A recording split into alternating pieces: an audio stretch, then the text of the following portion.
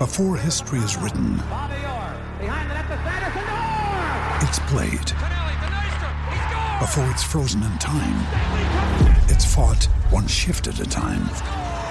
Before it's etched in silver, it's carved in ice. What happens next will last forever. The Stanley Cup Final on ABC and ESPN Plus begins Saturday. Market Watch is proudly brought to you by Top Sport, home of the Top Sport betting multi. Gamble responsibly. Call 1-800-858-858. We'll have a quick look at the NRLW before we jump into the NRL. Knights up against the Titans, the defending premiers from last year against the surprise packet of this season.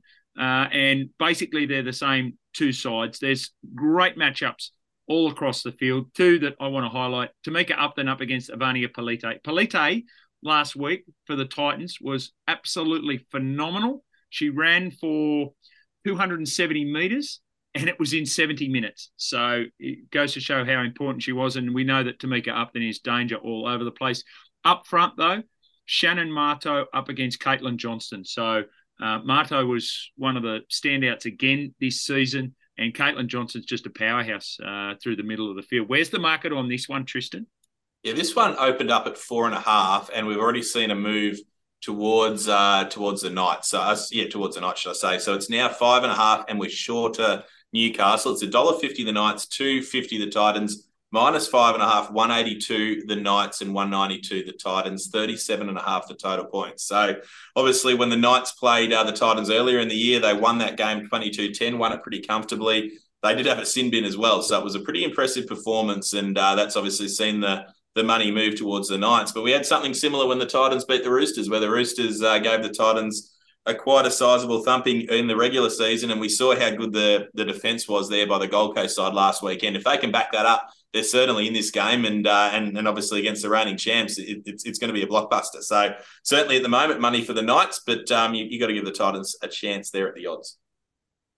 Yeah, Jimmy, I haven't watched as closely as yourself each week, but I think we've got a great matchup here. I'd love to see the upset. I'd love to see the Titans win, but certainly the Knights do look the standout. I think the market looks about right. Coming into play, though, is we've got a 3:00 game on what's going to be a very, very warm afternoon. I'm sure that might loosen things up here a little bit too, and maybe open the game up a little bit more, and we might see a little bit more attack. But the Knights have been probably the benchmark around the top of the table during the course of this season, and they do look very hard to beat here. I think the market's probably got it right.